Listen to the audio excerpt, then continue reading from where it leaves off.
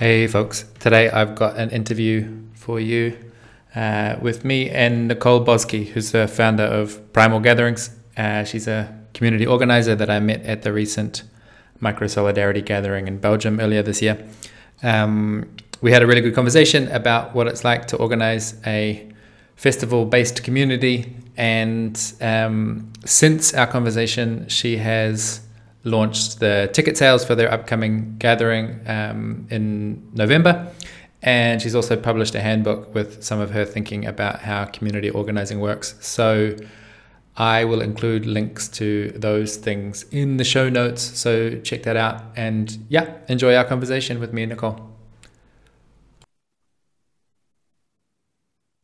Welcome back, friends. I'm here with Nicole Bosky, who's the founder of Primal Gatherings. And today we're going to talk about what she's learned about being an organizer and see if we've got any useful knowledge to exchange with each other. So welcome, Nicole. How are you? I'm good. I appreciated that moment of grounding that we just shared. Yeah. So can you give us like a little context? What is Primal Gatherings? Where does it come from? What's your role? That sort of thing. Yeah, sure. So Primal Gathering essentially is a regenerative gathering. It's a context and a space for kind of cultural transformation, so to speak. The idea is if we bring people together to learn and equip themselves with tools to regenerate themselves, it will support their relationships and as a consequence also reverberate into the natural world. And that's essentially what it is. And practically, like how frequently, how many people, where is it, how long, that sort of stuff? Okay. So it's been annually in Portugal. It started off being twice a year, kind of seasonally, once in summer, focus more on like natural building elements, and then once in like the fall, focus on like reforestation or agroforestry elements. It's now kind of shifting and merging and evolving into something that is now traveling into different spheres and countries in the world, which is quite exciting. And generally it's between 70 to like 100 people. The most we've ever had is about 150 people, but yeah, we tend to keep them intentionally quite intimate and small to cultivate like a core sense of community over time. Can you tell me more about that? Like what I've got in mind is some friends that are organizing a gathering in the States, and they have obviously, like in marketing terms, they found product market fit. Like there's tons of people that want to come and they value the intimacy of a small group. And now they're really struggling with how do you manage, like kind of how do you be exclusive without being exclusionary, or, you know, how do you manage that intimacy and scale question? So it sounds like there are like a few questions there. Uh-huh. Like I also heard like the question around like exclusivity and accessibility as well as intimacy. So can I separate them out? Okay, so the question around intimacy. So for us, it's really been around like the landowner, right? So we work with the landowner and trying to understand what their needs are before building like an educational program around their needs that also fosters our participants' like desire and hunger to learn.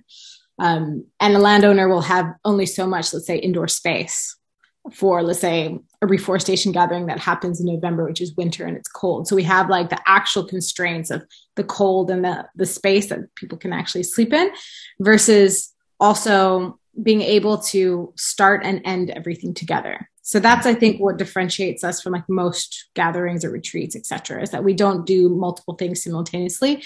We really want to start and end together and coexist in all the spaces together. So naturally you have constraints. If you want to have a 10,000 person gathering and everyone was starting and ending together, you'd have to like have a phenomenally huge space, and there'd be a lot of infrastructure and a lot of investment around that. Also the attentiveness, right? It's really important for us that we create contexts and spaces where people really feel seen, felt, and heard. And that becomes more challenging, as you know, with like the pod element in micro solidarity when the space enlarges over time, right? So that's kind of like two main components, and maybe the final component is also the project. So we have like an achievable project. So we say, okay, we're doing this for 4 days. what's the project that we can start and ensure that we end within those 4 days? And then how many people do we need to support that project to finish into its fruition? And that's kind of how we navigate those elements. Yeah, right. So it sounds like the scale is limited for very practical. It's like very easy to explain to people, like, we're doing this, we've got this much space, this is the objective. And it's not like a kind of abstract thing, like, oh, we're trying to preserve the vibe, so you can't come. It seems like an easier argument to make. Yes and no. Like, I think practically, yes, practical constraints are definitely a big factor. But also, if I were to like imagine this and like its biggest, I would rather it be, 10 different locations at like 150, 200 people maximum versus it being one gathering of like 10,000 people, I just think that there's an element of, there's only so many people that you can really meet in a deep and meaningful way with only so much time, right, that you can foster and create in these contexts and spaces.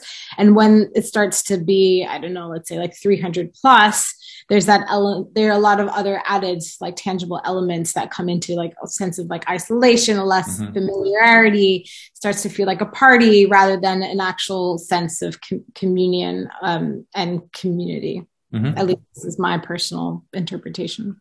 We're on the same boat. So where are you at then? Like, I call it cell division, right? Like where you're like, you've reached a certain size and so you split into two things. Have you had to do that yet, or are you in the process of doing that? Like, where are you at on that? Cell division in terms of like the scale of how it's gotten. Yeah. So we are now moving towards like more seasonal gatherings, right? So we started that way, and then we kind of COVID happened and everything shifted and changed. Now we're moving back into that, and we're also moving to more like retreat size elements, right? So like we're being approached, let's say like by businesses or other gathering models, and say like, hey, we would love to like incorporate your principles, and so we then work within the confines of those relationships, so to speak. So yeah, we're doing like a gathering for like 22 people like next June, doing a gathering for like 13 people next March. Like it really is dependent, but usually it's defined by the season, so to speak. Yeah. And is it currently operating in a way where you have to personally be in the middle of all of those, or is there a like distributed leadership system where you've got lots of people who are equipped? That's a great question.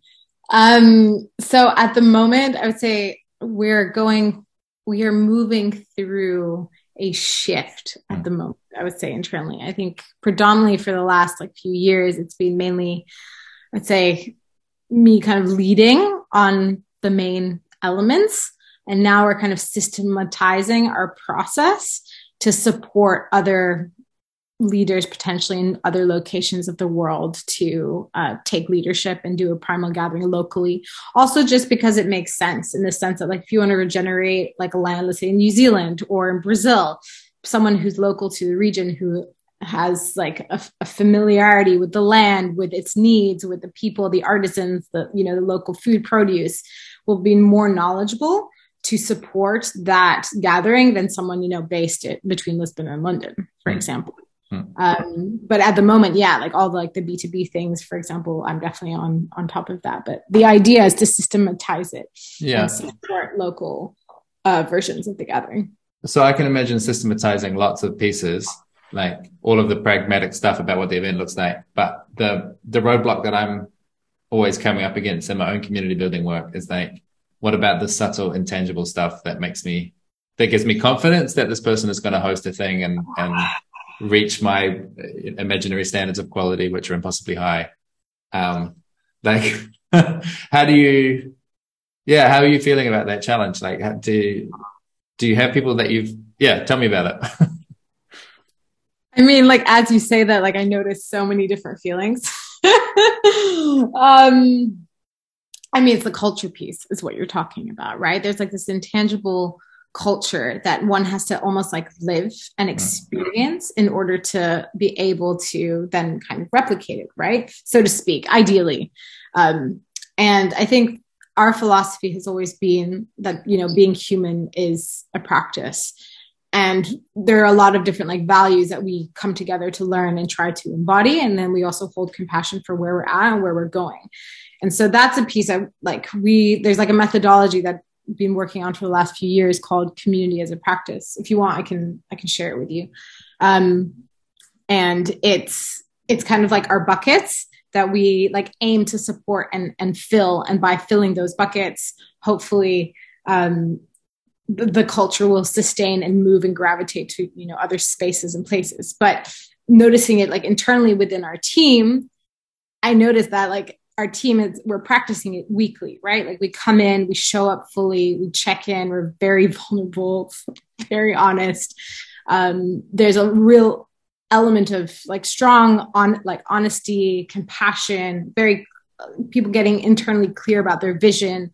Integrity is a huge piece within our organization, so much so that I think sometimes we like overly scrutinize our like elements. You're like, zero waste, but how zero waste? There was like a piece of plastic, like, but it's just being kind of it's learning and holding space for it to be consistently seen as a practice. If you want, I can like run through a little bit like the model to give, maybe that might support. Yeah, sure, for sure.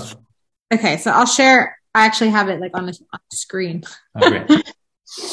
Okay, so the reason I created this essentially was to kind of bring like the tangible or like the intangible into like a tangible, concrete buckets to support anyone in the future to be able to maybe foster the elements that we basically bring into each of our gatherings. And the idea also behind Primal Gathering is that it's not that we're only creating context and spaces to support other people to embody these values.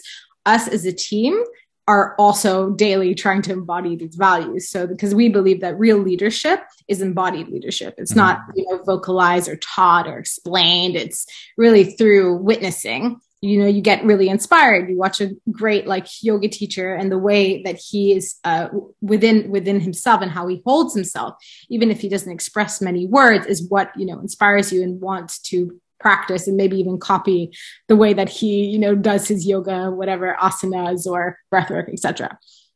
So our belief is that like building a community is similar to like building a home. The stronger the foundation, the less likely it'll be like swept away in a natural disaster. And the foundation essentially is honesty.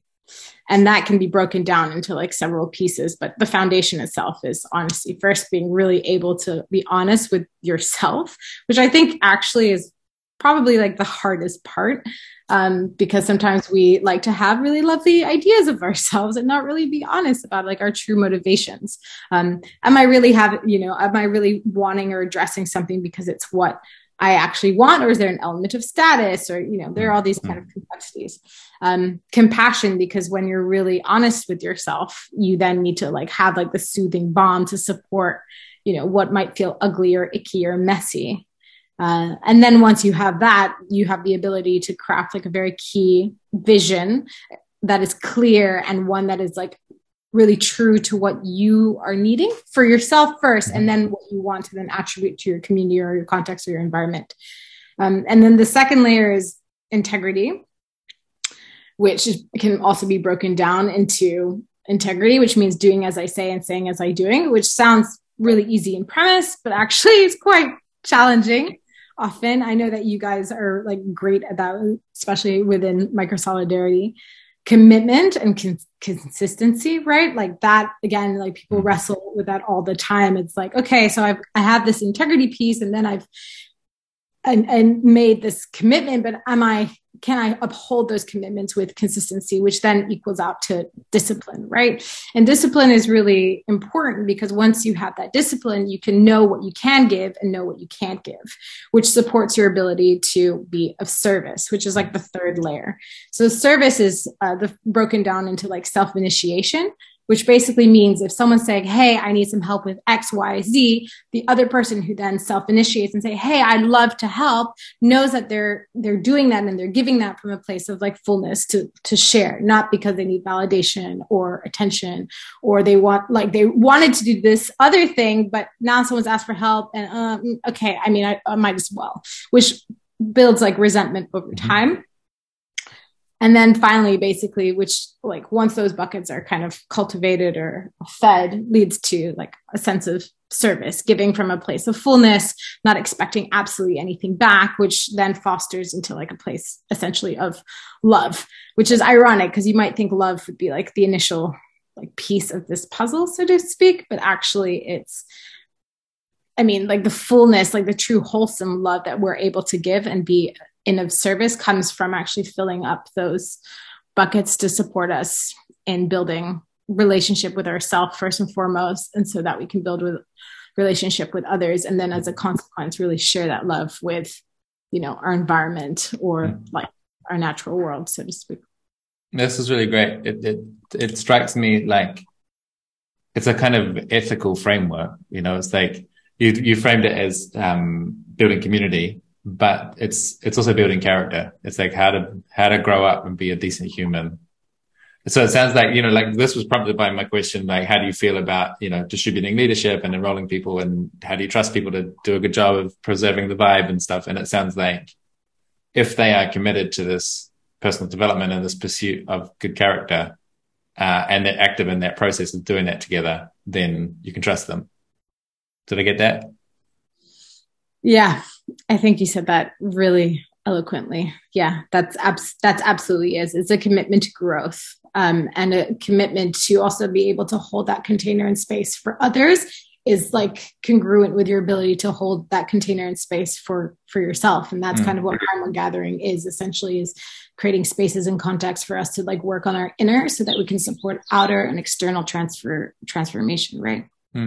I feel like I haven't quite grasped that before, that something, at least in Spiral, we were always like trying to enroll people to have more commitment and to take on more leadership. One of the implicit kind of tests that I've used with new people is like, I need to see how you recover after you messed up, and then I know if I can trust you or not. Because if you've like failed to deliver on your commitments, or you just like made some bad calls, you had some bad discernment, or, you know, like you disappeared for a while, it's like, how did you recover from that situation? And if you did it with integrity and you're accountable, and, you know, it wasn't a drama, but it's just like, yeah, I messed that up, and how can I make it right? And then I can kind of trust you, and I know that there'll be more mistakes in the future, because there always are. Like, we all make mistakes all the time. But if I trust that you're not going to hide from that, then I'm good with like, yeah, encouraging you to take more responsibility and like delegating power out towards you and so on. Do you feel like can I ask? Yeah, go. On that, like, okay, so yeah, that was in the context and lens of Inspiral, and my assumption is that people who enter into Inspiral already have that internal kind of commitment, right, towards some sort of like growth or community evolution. To an extent, I mean, Inspiral is pretty chaotic and divergent, so people show up in quite different. Like they have different. How do I say? Different starting points. And I'm just describing my version of reality, and it's a kind of environment where there's like quite a few different versions of reality operating simultaneously. So I'm like one voice in the mix of them all. So it's not like there's some kind of difficult test to that you have to, some threshold that you have to cross to come in. You know, it's like people come in lots of different ways with lots of different contexts. So yeah, part of what I'm doing with Micro Solidarity is like trying to learn the lessons from Inspiral and bake them into a bit of a roadmap, so that when people start something from scratch, they get some of our lessons for free without having to learn them the hard way. And so that includes this kind of thing, like, hey, if you're going to join, you should be up for some kind of developmental process, which means mutual disclosure, and like you were saying about integrity and honesty, like that honesty being the first piece. I totally get that. Like, you're going to have to be real about who you actually are, what you're actually like. And you don't have to hide. Like, it's fine that you have these shadow elements or these behaviors that you wish you didn't have, or like these parts of your character that you're not really satisfied with. We can hold that together. And with the honesty and the compassion that you mentioned, then the growth happens, you know, like it kind of, we relax and unwind and become more mature versions of ourselves, I believe.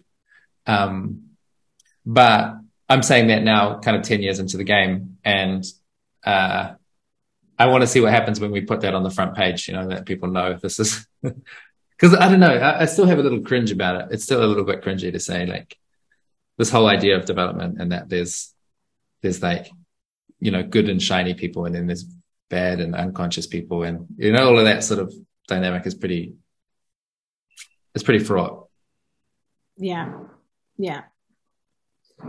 I mean, I have to agree with that. I think, messiness, like the culture of allowing of messiness is so important. And I think it's something that I think, like, especially in the society that we are in, right? It's like, we're kind of so afraid of being ourselves because we're so afraid of being abandoned and excommunicated from society, from our communities, etc. So that we are kind of, masquerading as a consequence. And that masquerading actually leads to a lot of harm and pain, which then, is externalized and violence and, aggression. And it's just a lot of pain, right?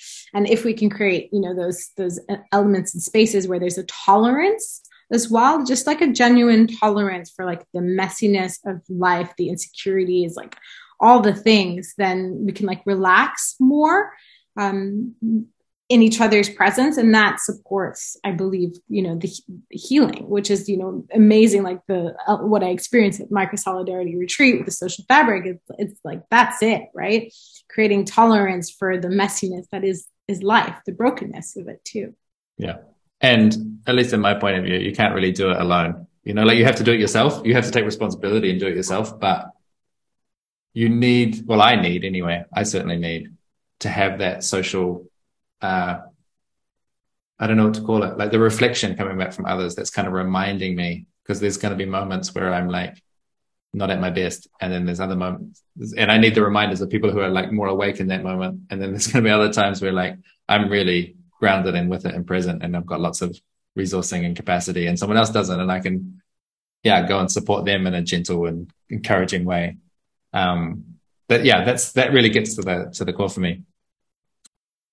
So one thing that I'd love to hear from you is, let me give you a little bit of context. Because I've been doing community building and facilitation and that sort of stuff for a long time. Now, whenever I go to other people's events, I'm like super opinionated, and I'm always like, why don't you do this? And which is partly because I know some good stuff, and partly because I'm like super, elitist, and I think my way is the best. So it's a blessing and a curse. But I'm sure from doing your own events, you've also got some of that sensitivity to, like, the positive frame, I think, is like, what do you think is awesome about Primal Gathering that other people should know about? Like that, like when you go to other events, like what's the thing that you're missing that's like, we do this because it's so crucial, and how come how come everyone doesn't know about this? Like, what are your superpowers as a event? I love that. It's so true. It's so, so, so true. It's like, I can't walk into a conference anymore without just getting so agitated, because I feel like there's like zero human conceptualization in like the organization of a conference. It's just crazy. All your energy is drained.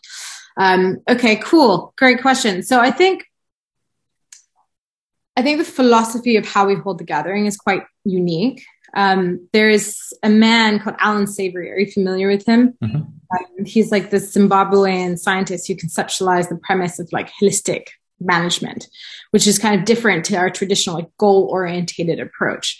So traditionally in gatherings or any context, really, we have a goal and we stop at nothing until that goal is achieved, regardless of its environmental, physical, or emotional like impact, which has led, to many of the demise and like just culture in general. And his philosophies around holistic management is where you look at nature, and that indicates where things are actually at. So like, what's the current energy flow? What are the actual community dynamics? How are the strawberries feeling in the garden? Do they need a little bit of water? And how will that inform the potatoes maybe that are growing next to it? And I think often in gatherings, people don't really consider like, can people actually retain the information that is being shared? It's approached with a very rational look at things. Okay, on day one, we need to inform everyone of X. on day 2, we need to do this. On day 3, we're going to supercharge people with information overload without really thinking about what each person really human really needs and where their energy is at and which points of the day. So we essentially create, our model is based on the natural energy flow, and also taking into consideration that people are multifaceted and they need to have their basic needs met. And often, even though we could argue that everyone is self-responsible and should be able to attend to all their individual needs, actually having a container that supports that is really helpful. So the way that kind of works is you have self-care element, which is a moment to center oneself, which is supported with, let's say, a mindfulness practice, a moment of movement, because movement is really important. So an element of embodiment, and then wholesome nutrition or nourishment, right? So feeding yourself properly, which one could argue are the foundations of general positive internal energy.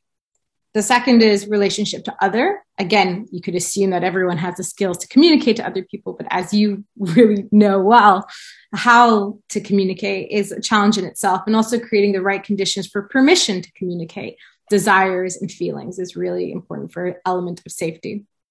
And then a group project. So having a group project nurtures a culture of belonging because it's formed through a shared common goal. And I used to organize hackathons. And then I realized after I burnt out doing that actually it wasn't necessarily about the hackathon that I really enjoyed. It was the bringing together of people over a shared and common goal. It could be cooking a meal. It could be planting a garden. It could be painting a wall. Doesn't really matter. It's just that we are working together. And the final element is expression. So being surrounded by art, being around music, dancing, just an element where someone can express themselves creatively. So those are the kind of buckets. And it's done, I have a little thing here. And by filling a little bit of each bucket each day, all the elements of a person is kind of covered. And instead of feeling drained at the end of the day, people actually have a lot more energy, so to speak. And I think that's what we do quite differently from most other gatherings or retreats that I've attended. Yeah, totally. A couple of things are pinging for me. One is this thing about the group project.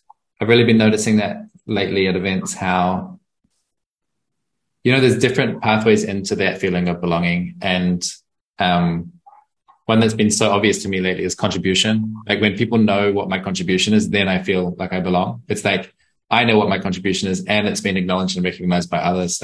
Oh, you're the one who bakes the bread or whatever, this is your thing. And so then there's that kind of, that sense of recognition in place and okay, something relaxes in me. I'm not anxious and oh, am I going to be alone or am I going to make friends? It's no, obviously I've got a part to play here. What I want to know more about, I guess, is you said about the opening and closing happens all together. You want synchronized people coming in and leaving. So I don't know exactly what the question is, but as you're describing these 5 different buckets, it's are you really synchronizing people to go through these 5 different energies, or is it more there's possibilities for people to get nourished in all those different ways, and there's kind of divergent parallel tracks of people going in lots of different ways and just getting their needs met? How much divergence do you hold versus synchronizing everyone and getting them in lockstep?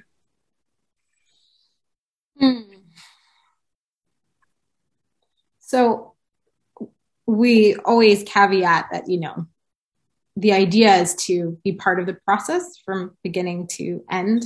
But of course, everyone's self-responsible in the sense that if they don't feel like waking up at 6:30 in the morning or 7 to do yoga, okay, that's, their prerogative. But those who do kind of commit to the process do feel a benefit out of it. And we do integrate an element of spaciousness in everything that we do so that there's periods for rest. So tree planting, right? If you have 3 hours dedicated to tree planting, you're not going to be tree planting the whole time. You're going to be talking. You're going to have a rest at the water stand, drink. There are different ways of emerging or like responding to each of those sections. But yes, I would say that the magic to our gatherings is the commitment to the process and the honoring of the structure and the schedule. So I know that it's a bit funny because I was kind of coming late to all the micro solidarity like elements when I participated in your retreat. I think there was like a little inner rebel happening or moving in that time. But for us, it's really important, like breakfast, lunch, and dinner always without a fail, always at the same time, because that structure creates safety. And when people know what's coming, then they feel free, much more freedom to like relax into that structure. So that's also really, really important. Yeah, I'm really a big fan of using rhythm, having that dependable, what's coming next thing. That's my favorite structure to use, because it usually, there's ways to do it where it doesn't feel authoritarian and it just feels supportive. But when you don't have the rhythm, when everything's like, I don't know where I am from 1 minute to the next, like I just never settle in when that's happening. You mentioned rebelling against the schedule. I want to know more about, like, my experience has been anytime I take on some kind of leadership role in a community or an event or something, I have to deal with people's rebellion. And, sometimes I do that gracefully and sometimes I don't. I wonder what's your experience of like being a founder, like having status and, like in the case of a schedule is a trivial example, but like you're trying to create a supportive structure, but some people are going to take it as like an imposition, or people's daddy issues and mummy issues are going to come up. And that, like, what's it like for you being a founder? What's it like having this extra, this like distinct role in the group? Okay, so can I ask a clarifying question? So first you were asking about like rebellion. And I'm wondering if that's in the context of the gathering or in the context of like leadership in the team. So why don't we start with the gathering? It might be simpler, or it's like probably even more obvious, because it's like in the team, you've got more sense of co-ownership, but in the gathering, it's like host and guest is pretty obvious. Okay, cool. I'm thinking if I can give an example.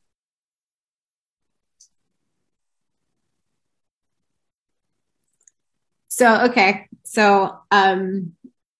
I remember when we were putting down like the schedule initially, and we put down, or like my feeling at the time was, okay, let's do like an hour 10 lunch, something like that. And there was like a little bit of like dialogue or like debate about how long that should be. And then the gathering had started and we were doing the tree plantings, and it was time, lunch had ended, and we rang a bell. We're like, right, it's time to go tree plant. And nobody moved. And I was like, interesting information. And I internalized that. I took a moment, there's like the element of control where I was like, okay, but if this doesn't happen and that goes late and then that goes late, then the music goes late and then the cook, and as an organizer does, when you have the whole overview, the whole picture, people don't realize that extra 15 minutes or like 20 minutes has any impact on the rest of the day, right? And I think that's why it's also important to have an element of adaptability when you check in with, like Alan Savory says, around the holistic management, like what's actually happening in the moment. What had been clear is that it was a pretty full on morning. Good dance, really lovely ceremony. People had been planting for a few hours, just needed a break. So how could we shift potentially like a thing in the afternoon to support the desire and the need for spaciousness, as opposed to the lens of people rebelling and they're not following the rules and this feels really agitating and I want to control the whole environment. And I think that's how we adjusted with that. And then we ensured that like the next meal times were all an hour and a half, like at the minimum. And I think another element is just starting to move things. So there are other ways of signaling that things are moving without actually necessarily expressing them. Yeah, we have like a nice little bell, which is really supportive and it's very like sweet and gentle. We're like, it's time to start. It's time to start. But another thing that we do is we use space quite well. So we have like a space for like the entertainment, a space for the tree planting, a space for meal times. So when the next activity is happening, people just shift and move into that next space, and people feel like, oh, the energy has left where I am. So where is everybody? And those who want to come will come, and those who need to take their space, of course, take your space. If you need to have moments alone, please have those moments alone. But we won't let we won't hold up a gathering for like 45 minutes because two people won't come to the tree planting, right? We will keep on schedule. Does that answer your question? Partially. Like, I get the thing of pay attention when there's like disobedience, that it's actually usually expressing a need, and that whatever you've designed is not accurately meeting the needs that people have. And so you can pay attention to your own response. I can pay attention to my own response, the need to control things and be like, but there's a plan and it's there for a reason. And, you're being rebellious and disobedient. I get that. And that's certainly, well, the easy answer I have for that is like working in a team, so that when I'm getting uptight and controlling, I can just kind of tag out and one of my colleagues will react more gracefully.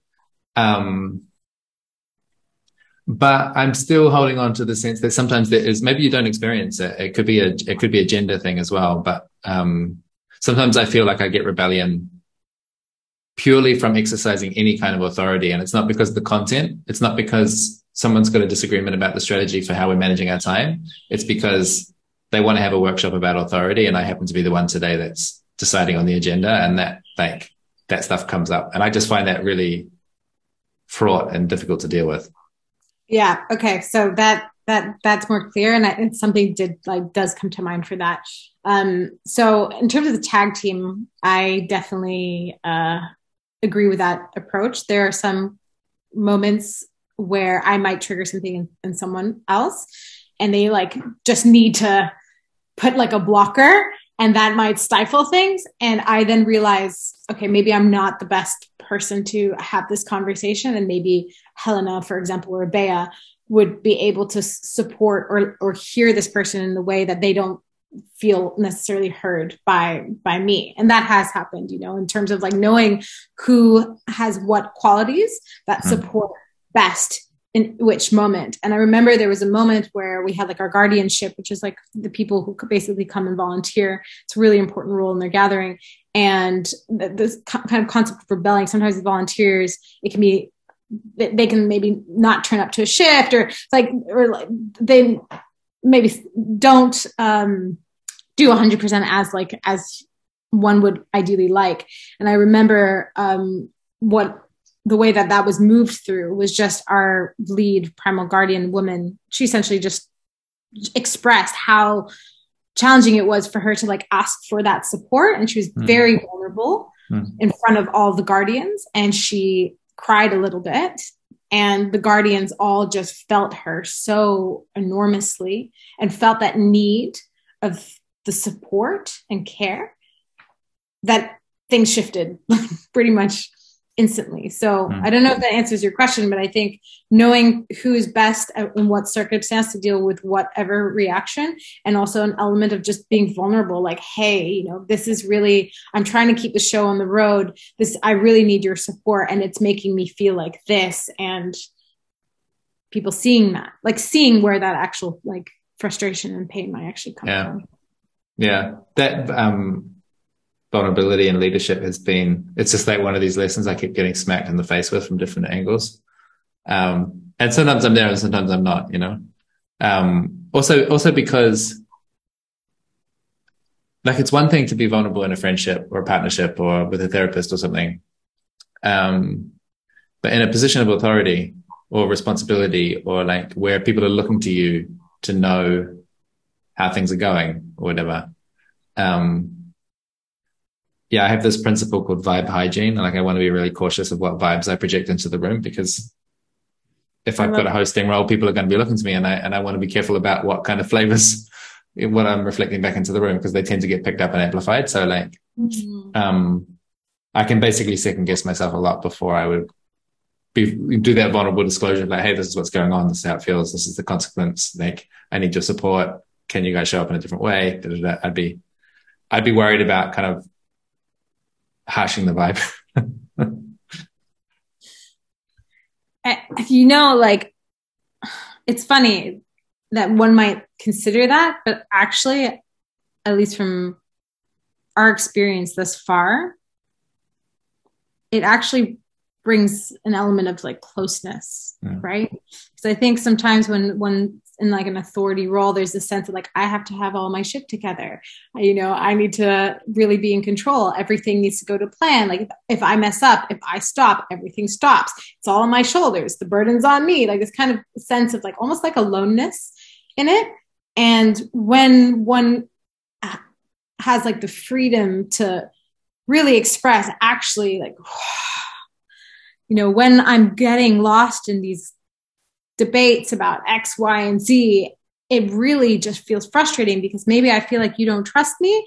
And actually, I really have done X, Y, and Z, and I need you to trust me. And when I feel that I'm not trusted, actually, that makes me feel, and just admitting that people feel like, oh, wow, that there's a human behind this element of authority or leadership. It's not just a leader, or it's actually just another person trying to do their best that wants that support. Does that make sense? Yeah, totally does. I think the best experiences I've had of this lately are because, like I said, I always work with co-hosts. It's not just tag teaming, like who's going to be the center of attention right now. It's also being able to oscillate between I'm playing a host role and now I'm playing a guest role, and to be able to like take off the hosting hat and just participate as an equal with everyone else and experience what it's like to be on the other side of the dynamic. Because like if there's any rebellion, that's a polarization happening. It's like there's a kind of like emergent phenomenon that's not actually down to two people. It's like something in the field. And so to be able to switch to the other side of the polarity and see how it feels from that angle, like that's been really instructive for giving me empathy for like, why are people pushing back? Like, what is it like to sit on the other side of the room? How does it feel there? Oh, it feels shitty. Like, of course, if I was in their shoes, I'd be doing the same, So like, that's really helped. But yeah, I can just see I've got more practice on the disclosure side. And I think part of it comes down to how much space there is in the program. Like, I really enjoy the sense of mastery of like, we've designed a group process that goes from A to B to C, and it gets the results that we want. Like if you go with us, you're going to get results, and that we know how to like flow with the energy in the room and so on. But it's like we're a band who wants to play the whole album start to finish. And sometimes what's needed is like, actually, we just need to extend the solo like 6 times longer than we normally would because everyone's singing along, and like just go with that because that's really where the moment is. And that means like anticipating that there's going to be those moments and leaving plenty of space so that like, actually today's workshop is not about conflict resolution. It's about the leaders having a bit of a breakdown, and we're just going to talk about that. Like that might be way more valuable, way more alive. And so I think I'm just seeing my own learning edge here as like basically improvisation, which I'm super comfortable musically, but somehow with this community building group process stuff, it feels like the stakes are so high that I'd prefer to anticipate everything rather than just improvise and trust that we got it. It's also about like I improvise with people I trust, like with people that we've actually been around the block a few times. So we know like, yeah, we don't have to have everything pre-programmed, right? I think you do quite a good job of that anyway. At least from what I like experienced during the micro solidarity retreat, I felt there was definitely elements of adaptation and like constant evolution and like feedback processes that were really well received and integrated in real time. Yeah, I appreciate you saying that. I think this is me always having like a really high standard of like where I want to be, like to the next and the next and the next. I would love like I definitely have this intention of like a kind of gathering that has much less structure and much more emergence. But it's just it's kind of a different beast, It's like what we've been doing so far is like, this is a training and you're going to come and you're going to get some knowledge and you're going to have some valuable experiences. And when people are paying a decent ticket price, like we have this sense of obligation, whereas I want to play with more emergent, less object oriented, more like not so expensive, more like we're going to go and hang out for 3 days and we're going to see what happens. And there's like, we've got some little structural pieces, but it's mostly open and we're just going to deal with whatever social dynamics come up. And that's going to be the workshop in due time. Speaking of time, I'm looking at the clock and I want to wrap up soon. I'm wondering, well, if there's anything on your mind first. Yeah, I mean, I was curious to talk about like the edge between like accessibility and financial like sustainability as an organization or a project or a community initiative, and how to like your experience of balancing all those elements, because there is like this mindset that, for example, doing something environmental or in the context of community should be free and unpaid, but at the same time there's so much energy, work, like love, time that is dedicated and invested to creating these contexts that people often might think or like not think, but like in a sense don't realize maybe the extent to which they are weaved, like you were talking about, like this precision that you have, this like anticipation, this like planning that is so important, that takes a lot of like time and expertise and learning and wisdom. And how have you balanced between that whilst also trying to remain open and also like creating a sense of diversity in the context and spaces? Yeah, great question. So much to say on that. Like as you're describing that, it made me realize how you're right. People don't appreciate the amount of labor and the emotional reality of it. Like, especially when we're hosting deep transformative work where people are going through, personal transformation. Like most of the gatherings that I've done, the people in the hosting team, like if we've got 5 people on the hosting team, 1 or 2 of them on any night will be losing sleep because they're so caught up in the emotional process of it. Like it's a really big responsibility and you become a lightning rod for all the stuff that's going through the group. So it's like, it's not like a walk in the park, it's like a big, heavy lift.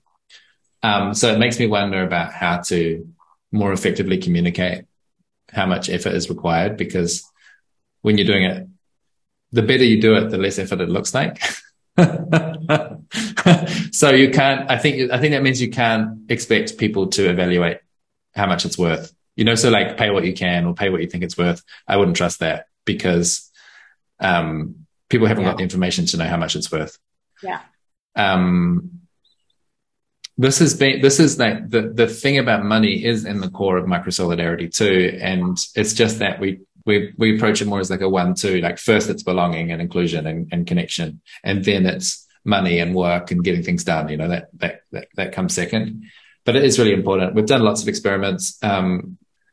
Basically where we've got to now, with all of the kinds of trainings that we do at the Hum as well, is basically 3 tiers plus 1. So, we try and set a price that is like comparable to, not at the same level, but comparable to what someone would be doing in a corporate environment where they're not do-gooders. They don't get that free pass. Like they're just there to run a business. And that would be the midpoint. And then we'd have a lower ticket for people who basically we would give them guidance. Like it's like, if you earn less than the average person in your region, take the lower ticket by all means. And if you earn a bunch more, take the higher ticket. So there's often like, we'll have a central point and then 30% up and 30% down or something like that. And then the +1 is like, and there's also a scholarship form, which is like, hey, if this is way out of your reach, drop us a line and we'll try and make it work. And the idea of like, we're trying to set the prices at a point where we're signaling to people, this is a valuable experience. Like you're going to spend €1,000 for like a 4-day thing or a 5-day thing because it's going to be worth that to you. And if it was corporate, we could do five times that. But anyway, we want to signal to people, this is a valuable experience. And if we get it right, we get enough surplus that then we can afford to bring in a bunch of other people who couldn't afford to be there, that we want to, like you say about accessibility, like we're paying attention to, like what kind of backgrounds are people coming from, what kind of work are they doing. So yeah, people that we've worked with recently are like, they run a community theater program for recent migrants. It's like, awesome, come, like we want you to be experiencing this, and money shouldn't be a barrier to that, because the social impact it's so exciting that we want to support it.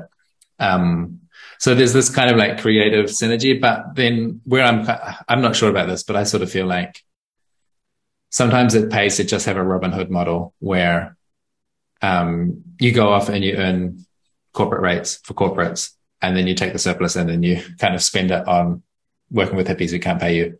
But it's a balancing act, because also like, and I even saw it in your community as a practice, in that framework of looking at the house, this thing about consistency and commitment and discipline. I see that as like, okay, when I say hippies, I mean open-hearted people who are really committed to values and purpose, right? A lot of those people tend to lack some of the more like discipline that you get in the corporate environment. A lot of them are not making choices that leave them with any spare money.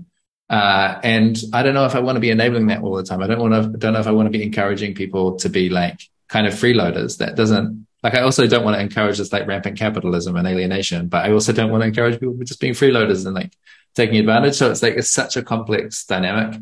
And so, yeah, that payment model that I described is like one sort of steady state that we've found after running tons of experiments, but it doesn't feel solved at all,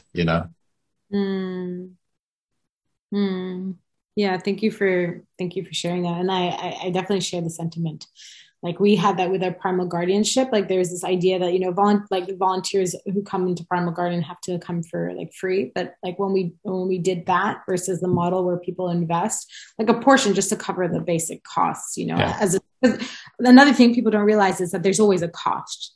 Like even if you are not coming, like if you're not paying, there's still a cost. Your food still needs to be paid. Your accommodation still needs to be paid. That, that's an assumptive cost. There's a big difference in terms of like commitment and reliability because of the investment that was made, right? But I guess you can't like blanket and generalize that to like absolutely everything. But I totally hear you on that. I guess it's also can be cultural, right? Like Portugal, people don't earn very much. The wages are like 500 euros a month, and rent now, because of all the expats that are moving in, is like probably, similar to that amount. And so you have those challenges around like the accessibility. And then there's the whole kind of element of how people interpret your project, because if it was, if you were charging low prices before, and then you start to raise your prices because you just want to make the project more financially sustainable, people use concepts like the selling out and trying to make all this money, and people don't realize how expensive events are, because people, we pay all our contributors. I'm very like proud to say that, pay every single person that's involved in our events. And yeah, so there are all these different elements of cost, but then it's like, do you want to then only attract like, a certain demographic that do have the means, that, have all these elements of privilege, and then you create like this polarization between like what's local and international. And so it's a big, when it comes to like finances, at least on our end, like we haven't figured it out yet. We're in the means of figuring it out. And I would love to maybe in another conversation with you off this or whatever, maybe explore that a little bit further. Because for me, that's definitely a important topic that I would love to resolve in some way. Yeah. I think part of this is just about transparency. Like you say, people don't know how much it costs to do stuff. And so like, if there's ways to make it transparent, I just kind of take that for granted. A lot of the events we've done have been transparent finances. And so people can just see like, this is the math, and so that kind of depersonalize it. But even then it's difficult, because how do you do transparency while also looking after people's dignity? Like sometimes I prefer not for people to know that like there's these people that haven't paid a cent and these people who've paid a lot, and like that.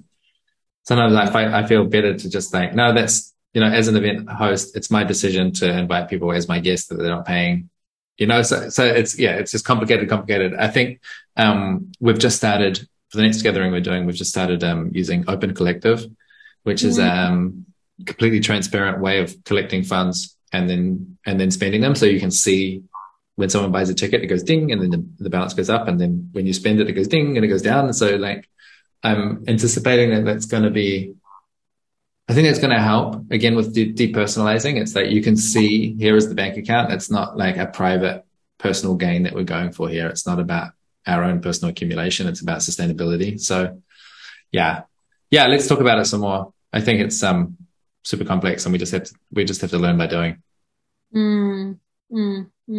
Yeah. And just like, I said, I don't want to encourage freeloading, meaning everyone needs to contribute something for it to work. I also don't want to encourage, at the other side, there's people like you and me who can go to the other extreme, and it's like, we're going to be so enabling and giving and not take care of our own financial needs. And it's like, well, that's my problem. That's not my guest's problem. I've got to claim, I've got to take responsibility, and we've got to have a adult to adult negotiation about what are the needs here? How do they match? We can't expect people to guess what your needs are and look out for you and make sure that your needs are covered. Like, come on, that's not realistic. Yeah. I mean, I really hear that, in terms of like paying, like what we did in the beginning is that we paid everyone. We didn't, pay ourselves because we wanted to ensure that everything worked, and we had like this value that everyone, that we want all contributors to be paid, because in any kind of festival and gathering, most of the time it's so terrible. Like even like the biggest festivals in the world that have so much money, like Boom festivals, is just like an exchange for a ticket. Like when, a musician is like, but anyway, that's another topic. But so that was something that was really important for us from the beginning. It's like, okay, even if it's a nominal fee, that, that each person is paid at least something, at least, on the basics of like food and accommodation, etc. And then to not pay ourselves felt almost like, wow, like what a paradox, in the sense that we take care of everybody else, but what about our needs, what about the time and energy that we invest? Okay, sure. First few years, 3.5, okay. But like moving forward, it's really important to kind of focus. And I agree with this kind of corporate, like Robin Hood approach. Like we just started to work with businesses, and I think that is the method forward, because actually businesses can really reap a lot of reward from the things that we do and create to support their cultural transformation, to support their collaboration, their connection pieces, their intimacy, their their social awareness, their empathy. And if we can share with them, and they do have the funds and resources to pay, and then reinvest that into like community projects, I feel like that's probably the best approach, at least for now. Yeah, that's what we've been doing for the last few years, and it kind of works, but it does mean I'm always a bit dual-minded, like I'm not focused on just doing the community building. I'm also having to deal with clients, and maybe that's just a good enough compromise for now, but I would love to be in a state where I could just be completely focused on cultivating this open source community and not having to worry about where's the income, it's sorted. One of the experiments I think we'll try, which might suit you guys, is like if you join a political party and you pay membership dues, like a couple of bucks a month, maybe it's even more than dues, but it's like you become a committed member of this community and you pay $50 a month or something. And it means that you get to come to the gathering for free, but also, and there might be some online events and things like that to keep you connected.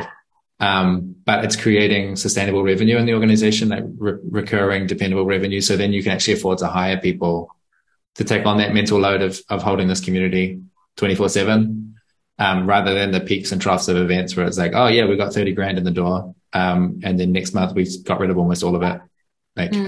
But still for the next 9 or 10 months, I'm going to be thinking about it and like preparing for the next one. And yeah, it's a pretty complicated way to make a living,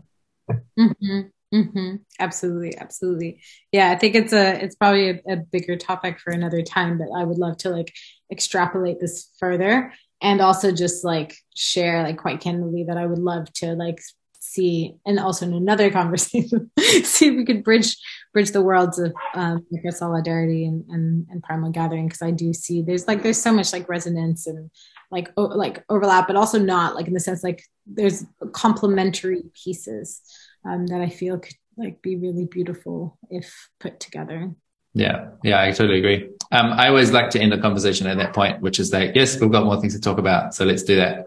I feel like you've shared a lot of awesome stuff. I think people are really going to appreciate, especially those frameworks. Like if you can share some links and things and documentation, anything you've got that helps people, orient, like around your community building as a practice and about this holistic management, any of that kind of material that you've really found valuable, I'm sure other people will lap it up. So thanks so much for sharing so generously. I really appreciate it. I'm sure there's a small dedicated audience that is also really appreciating you too.